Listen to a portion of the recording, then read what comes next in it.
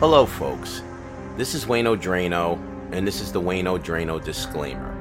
This episode has extreme violence and extreme sexual content that only Dice Clay, Otto and George, and other dirty East Coast comics will not be offended by. This is not a podcast for children. This is one episode. It doesn't reflect the philosophy of the whole series. These twisted poetic words have been written here for effect, not to reflect the overall content of the series and or book. The graphic novel will not have any of these passages in it, and all these lines were created for angry, despicable, fictional characters, struggling with loss, ignorance, and rage. And in the protagonist's case, dealing with the emotional pitfalls of human existence while searching for a redemption. Some of these theatrical lines do not reflect the philosophical or political views of the Psycho Surfer podcast creative team, including the writer. In these trying real times, we as the human race have a lot more important things to be angry about than mere fictional comic book stories. If you feel you're going to be offended after hearing this disclaimer, please do not listen to the podcast. Thank you.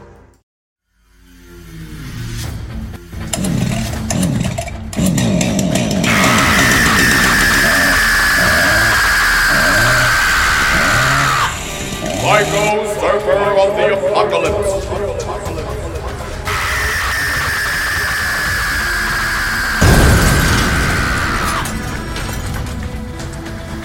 Written and directed by Wayne Anton Novelli. Music score by Tasso Zapanti. Comic book illustration for graphic novel. Created by the artist Wayno Drano. Produced by Wayne Anton Novelli and James Warhola, with effects music by Weed Killer, in association with Vince Sabia and Socialitize Social Media Development Group, Incorporated. Episode 9. Nick's mother throws punches at his ex-girlfriend Ava, while Nick gains a financial windfall by scaling the classics. And on the other side of town, his great-grandmother, Grambo, decided to shoot up the Men's Sicilian Social Club over a debt owed to her. As you can guess by now, if you've been listening to my deranged mental ramblings, my family wasn't the conventional Brady Bunch. In my case, they were more like a Brady Punch, especially the women in my life, like my mother. My mother wasn't the only hard Sicilian woman in my childhood there to either emasculate, control, and momoize me. Also on the de-machoing front, my great-grandmother, who we nicknamed Grambo, because of her extreme toughness, dedicated survival skills, and she was pretty lethal with a boning knife, she also had a good hand in dementing my childhood. She lived with us after she lived alone for several decades, after she escaped from the old country in 1918, and her husband Lucio wasn't strong enough to survive the trip to Ellis Island. Instead, because he wasn't a good Sicilian Gabados mind warrior, and he was weak in will, he lost in the game of life and was vanquished early and never reached the promised land of America. Named after an Italian explorer, America Vespucci, which meant the Sicilians were blessed by God to murder their way to the top and conquer the fertile land known to our tribe as the land of milk and money. At least that's the way my Basuna would tell the story over Christmas dinner as she surgically carved up the turkey. I always remembered Grambo from one of my favorite stories from when I was a real little kid, when my mother and her were going shopping around Halloween time in October in our classic 69 green Dodge Dart, and I had to tag along for two reasons. One, I was 7, and my mother would never leave me alone with a babysitter in those days because she thought they all were pedophiles. And 2, there was no way my father would watch me because he was too busy taking care of family business. You know, robbing, shylocking, extorting, and of course, murdering people. I could always hear and see the scene in my head, where my father and his goons would be down by the loading docks, where the dock workers would be working across the river, and they would have one of their victims all bound and duct taped up, and they were about to grease him by the water so they didn't have to carry him too far to dump the body, because they were all lazy fat fucks anyway. And I could hear in my father's voice as he would put his gun to the poor schmuck's head and tell a joke to one of his goons standing there snickering. Probably the only time he ever told a joke in his life, and it would go like this. Hey, Sonny, why couldn't the chicken cross the road? And Sonny would retort, Why not, boss? and then my father would say, Because I fucking killed it before I told this fucking stupid joke. Oh! Then he would pull the trigger and blast the guy's brains all over the dock, like a single-colored crimson-red Jackson Pollock painting, just waiting to be hosed off into the river to be fish food later on, so there is no evidence left behind.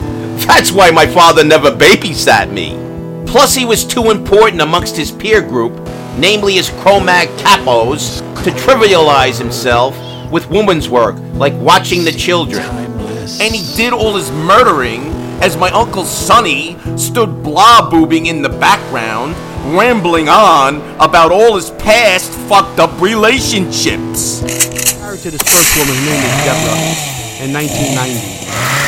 And I suspected for many years while I was going out with her, there's a point to the story, and you have to hear the whole story of why I wanted to and threatened to kill her, and she deserved it. While I was going out with her from 1988, before I married in 1990, she had told me a story, and this may be long-winded, but you really have to hear the whole story to understand my anger and why I want to put 2 bullets in the back of her head. I also was on a mission with Grambo. I had stopped by her house for a fitting. She was going to make me a costume for Halloween, which was going to be the next day. You'd think even the most talented seamstress designer would need at least a couple of days to create a top-notch costume for Halloween, so the other kids wouldn't have any ammunition to fire taunts at you on the street in my old neighborhood. But not my Grambo. She was probably 80 years old at that moment in my life, with her hands crippled up with bad arthritis.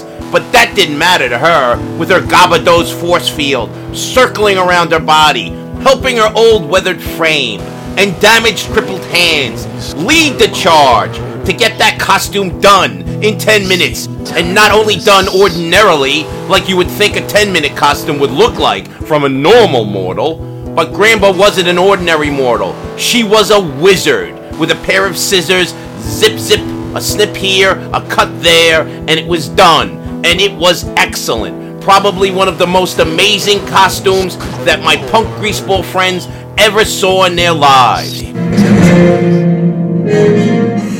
The costume was of the character Wolverine from Marvel Comics, with its own homemade yellow leotard, blue shoulder protectors, and theatrical gloves, and also complete with black and yellow face mask and claws, made from the blades of some old boning knives Grambo had worn out over the years. I wonder what, or who, she had worn them out on. The costume was the coolest one anywhere, and I mean including on TV and in the movies. My Grambo didn't learn how to be so lethal and efficient with a pair of scissors in some mystical ninja sewing camp in the caves of Amafi, where as a final exam, in order to graduate, you have to battle an opponent, and before you can leave the pit, you have to vivisect your victim at the joints in under 3 minutes. Which, by the way, after seeing how fast and how well she did that costume, I really believe at that moment she could achieve that task without blinking an eye or missing the lunch bell. No! My great-grandma learned how to sew the hard, old-school way, driven by a harder master than a Sicilian warrior monk in a cave, dangling thoughts of redemption and thoughts of paying into a useless, preordained society that would not acknowledge her individuality.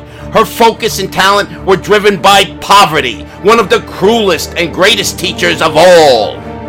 She had come over on the immigrant boat, lost her husband to consumption, then was instantly sent into the garment district by a cousin in New York and got a nickel a dress as pay in those days.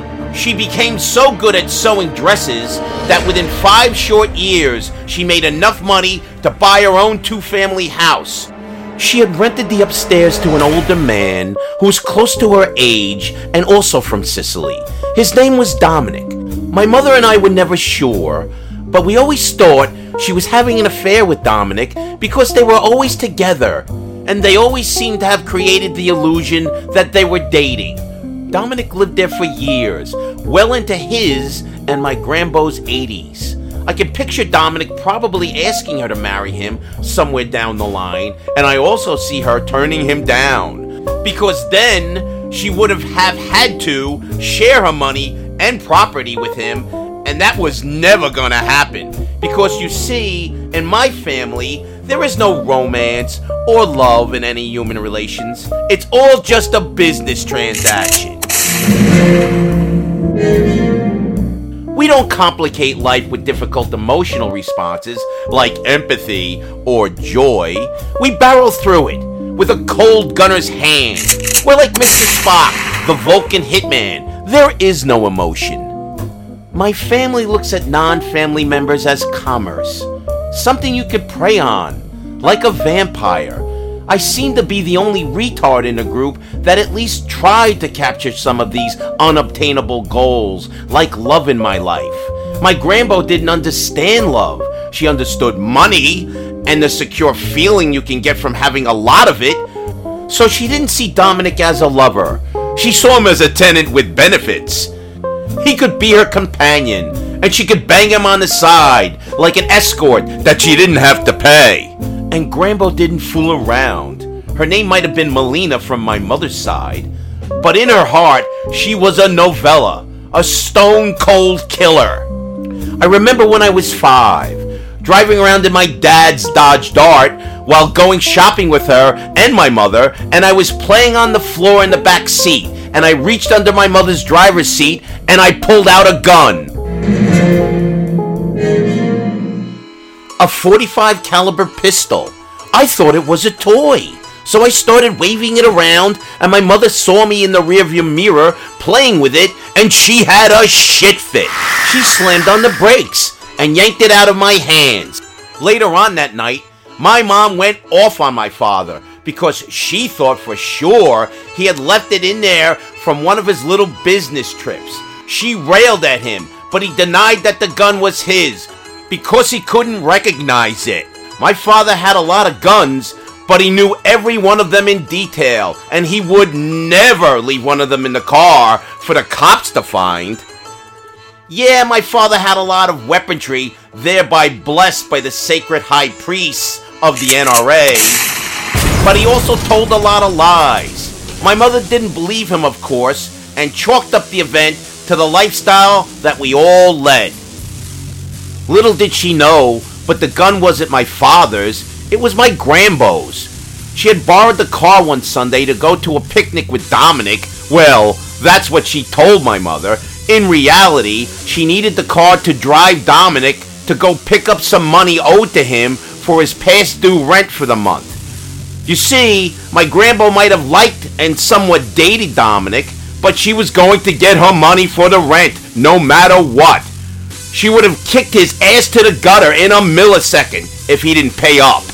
The problem was, Dominic started to develop a gambling problem when he played cards down at the Sicilian club in Newark, and he began to lose the rent money. Even though he might have been a good tenant and friend with benefits to Grambo for 20 years, that didn't matter. He was going to pay or he was going to get out. That's how Grambo rolled. She was old school, and she took zero, nothing, nada in the shit department. Dominic said one of the other guys down at the club owed him the rent money, and he kept dodging him. He wouldn't pay, so he didn't know what to do. That's when Grambo said, "What are you, a baby? You're not a man if someone owes you money. You don't beg for it like a whiny little child. No, you go down there and you take what is yours." Then Dominic said in broken English, Well, if you think it's so easy, why don't you go down there and get the money? Then Grambo retorted in Sicilian that she would do what must be done. Then she went and pulled out a .45 from under her bed, where she always kept a pistol for protection. Then she borrowed my father's Dodge Dart, and she had Dominic drive her down there to collect the money. Remember, we're talking about an 80-year-old lady who was going to go to an OG Sicilian gambling club with a loaded handgun and get her money. And she did. The way the story was told for years later, in true OG style, women of that time weren't taught to drive a car, but they could handle a pistol or a shotgun while they rode shotgun. So Dominic stayed in the car as the getaway driver, and Grambo walked into the building packing. After she went into the club, it was quiet for a minute, then you heard her screaming something in Italian. Dove sono I miei soldi, vecchi marci? Several gunshots went off, and then it got quiet again. Then Grambo walked out of the building very calmly, like Steve McQueen in The Magnificent Seven, with a smoking pistol in one hand and a bag full of money in the other. The legend goes, told by some bystander in the room at the time, that Grambo walked into an active card game, and because of her appearance as a 5-foot-tall old grandma type, they all thought she was the cleaning lady. Little did they know that she really wasn't there to clean the floors like Hazel, but she was really there to clean out the shitbird old geezer gangsters like Ray Donovan. Grambo instantly went up to the guy who owed Dominic the money and asked for it in a Sicilian dialect. The old gangster thought it was a joke and laughed at her. That's one thing in life you just don't do. You never mess with Leroy Brown, and you never laugh at Grambo. 1 millisecond after he laughed, Grambo started blasting. Instantly, as the gunfire began, all those old-time Ginzo tough guys hit the floor and hid under the gambling tables, begging for their lives. That's when Grambo grabbed her money out of the winnings from the guy who owed it to Dominic at the table, and then Grambo just walked out quietly. There was no retribution against her from those old gangsters because she was blind as a bat and probably couldn't hit the side of the Empire State Building with a gun if she tried. At close range, she missed all the guys playing cards at the table that night. And they realized later, when the gun smoke cleared, that the money she took from the game was owed to her through the debt owed to Dominic by the cowering capo hiding under the table. So, in the old school Sicilian code, when something is owed to you, you're allowed to get it by any means possible. That is the 11th commandment sent down from God to the Sicilians. It wasn't sent down to Moses because he was a Jew. And God, the Sicilians, and the angels were worried he was going to skim too much money off the top because he wasn't Sicilian. Yeah, the mob never took a hit out on my great-grandmother, but Dominic was a different story. A few years later, after the club incident, Dominic disappeared. For years, we all thought he just lost one bet too many, and they whacked him. But that wasn't the truth. Several years later, in her 90s, when Grambo was still living alone in her two-family house, the top floor was left vacant, since Dominic disappeared for 10 years.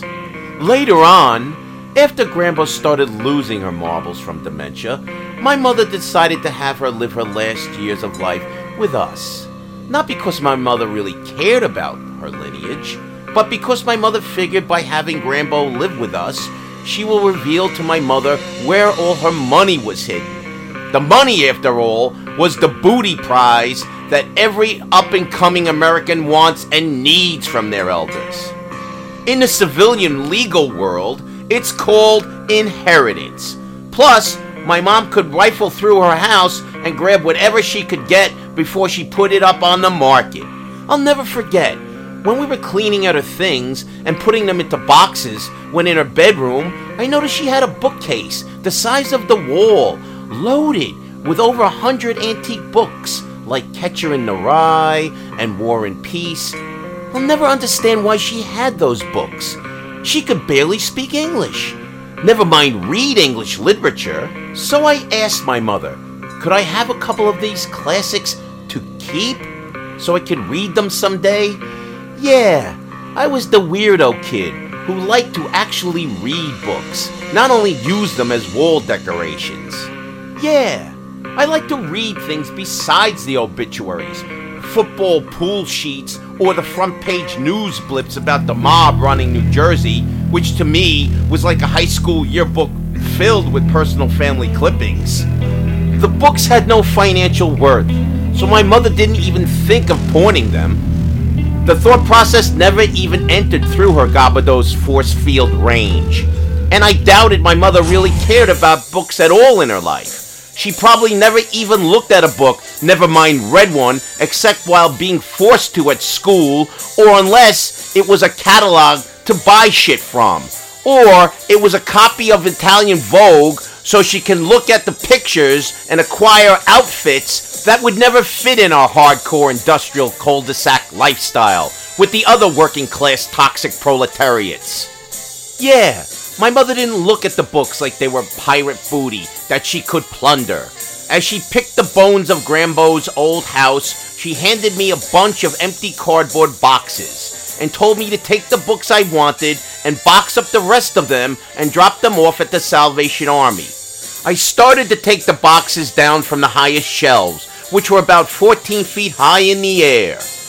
Remember, Grambo's house was built at the turn of the 20th century, when the immigrants were physically small and the ceilings were high and the houses were huge. It was the opposite in the later days, before all of society was destroyed. Right before the apocalypse, all the people at the end, before the bombs hit, were taller, and the houses were smaller and more expensive, and life was shittier at the end.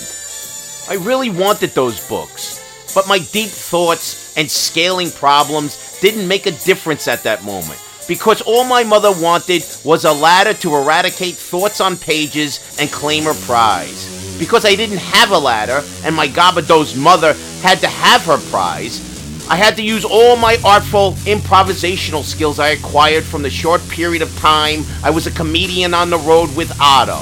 So I had to Spider-Man my way up the bookcase by climbing it freeform, like I was climbing Mount Rushmore without a Sherpa or a rope, feeling like a booger in Teddy Roosevelt's nostril. As I climbed the bookcase, I was ascending through the heights of knowledge. I should have felt like Cary Grant in Hitchcock's film North by Northwest, but instead, with my motherly damaged self-esteem, I felt like Booger Bob, one of the Garbage Pail Kids, painted by James Warhola. As I clawed my way up the wall of books, foot by foot, I saw a vast array of titles that I wanted. I saw a hard copy of Fear and Loathing in Las Vegas by Hunter Thompson, right next to 1984 by George Orwell, and I had to have them both. So I scaled Mount Everest, and I just got my fingertips on the books, and I almost had them in my grasp. Instead, I lost my footing with my Chuck Taylor black Converse high tops, and I tumbled to the floor, onto my ass, as several books were pulled free and plummeted onto me in a literal literary avalanche. As me and my ass hit the ground, with several classic pieces of literature raining down on me, the books in my ass made a crashing noise that could wake up the walking dead. That's when my mother came in screaming. What are you doing, trying to bust up the place? That's when I explained to her that I had no ladder, and I was improvising to get the books that I wanted, like an excited little kid, with zero impulse control right out of Dr. Phil. My mother was just about to lay into me about how I was going to fuck up an expensive Egyptian rug with my ass blood when she noticed something on the floor. It was a crisp, clean $100 bill that had flown out of one of the books, like a golden ticket out of a Willy Wonka chocolate bar. Because Grambo could barely speak English, never mind read it, The book was untouched, sitting there pristine, yet dust-covered for the decades. The book was Oliver Twist by Charles Dickens, and it was filled with a ton of dust that seemed to layer on it for the ages, to the point that the book looked as old as the Dickensian story itself. Even though the book looked ancient, the $100 bills looked brand new, but the design of the bills looked old. As I was marveling at the art direction of the bills, my mother came into the room because she thought I was destroying some of her inheritance from her grandmother's house. Not because she was worried about me tumbling onto the floor from 12 feet in the air and injuring myself. No, my mother didn't care about my longevity. She just cared about what was in front of her eyes, and that vision came in the form of a crisp, clean, brand new $100 bill. One of my mother's favorite play toys. After she saw it, her eyes lit up like fireworks on the 4th of July. Then I saw my mother do something that I never saw her do before or again. She had gotten giddy with an expression of joy on her face. She had never expressed joy before, only hardness. When she saw that money, it was like Christmas time in her eyes. The joyous look only lasted a second, and then it washed away with a tidal wave of calculated reality in her world. Then the money-grabbing Sicilian drill sergeant kicked in, and her eyes resumed the black, lifeless, shark, soulless doll eyes that I have known since I was born, and even Quint would have been afraid of. Yes, after a disjointed segue of joy, the methodical Terminator instinct of greed kicked in, and my mother started to bark out orders. Nicky, get your ass off the floor and help me. Come on, help me stop pulling these stupid books off the shelf and help me start looking through them.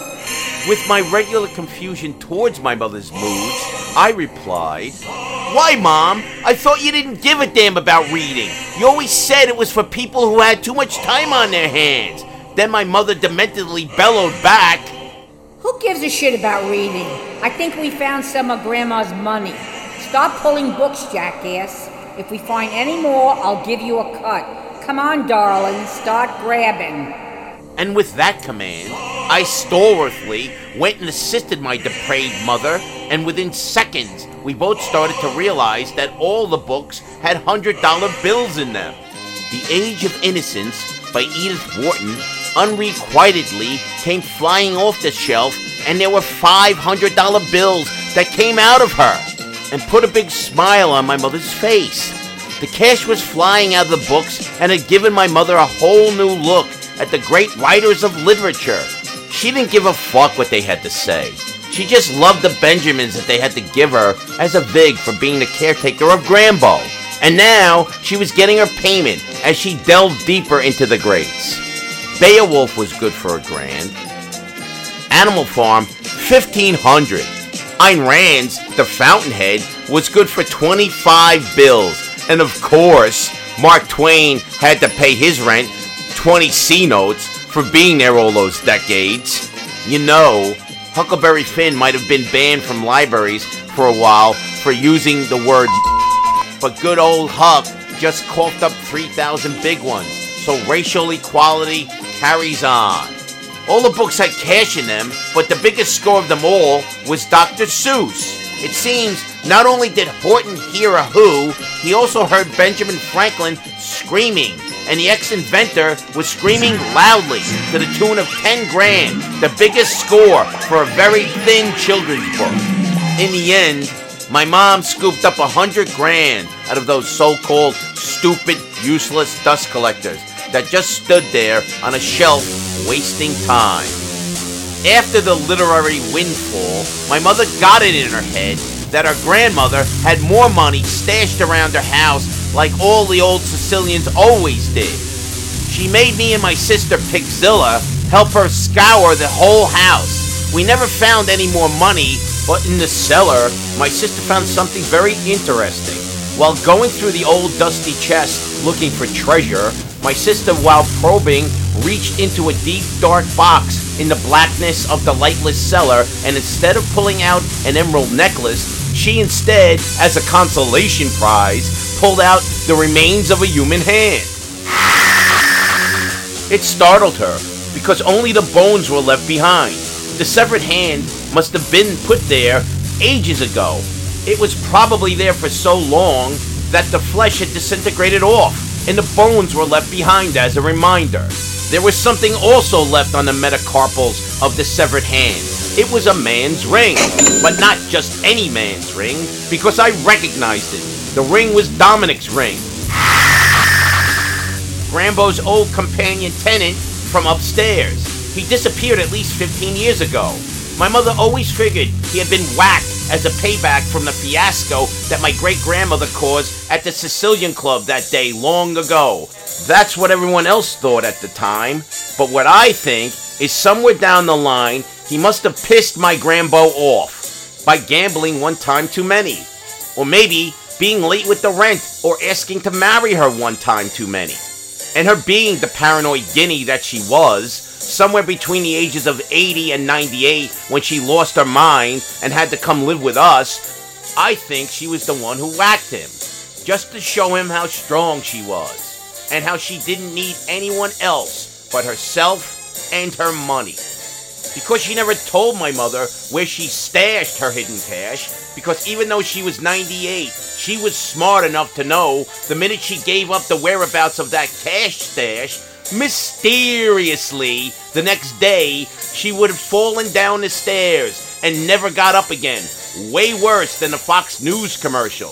Instead, in her mind, she figured when she croaked, because she wouldn't cough up the information, my father and mother would have had to get her money the old-fashioned way and earn it old school, the good, the bad, and the ugly style, by getting a metal detector and scouring her old yard, walls, and floorboards of her house looking for the metal box like the pirates my family were. They never got that box in the time period when I lived with them, but they did get Grambo to live with them at the end of her life, holding that cash over their heads until her death. And Grambo didn't die quickly either. She lingered on for years. Hell, she was even there for another infamous story as part of my old life, when Ava stormed into my parents' house while I was sleeping one Sunday afternoon, and she got into a knife fight with my mother. What happens next? Well, I guess you're going to have to stay tuned, because Colonel Blue just slaughtered the squid of want, and now, in his free time, he's eyeing me up like I'm a White Castle Jersey City jerk-off burger that he can slide down his pie hole now that he's worked up an appetite after destroying his prey for the day. Well, rock on all. I gotta paddle my ass out of here. Where is a tidal wave when you need one? Well, that's it for this week's show, boys and girls. Stay tuned next week for the next installment of Psycho Surfer of the Apocalypse. And now a word from our sponsors, brought to you by the new hit single, Intoxicution, by the band Wayno Drano and the Dysfunctional Alkanauts. Let's play out with the song. Let's do it! Sing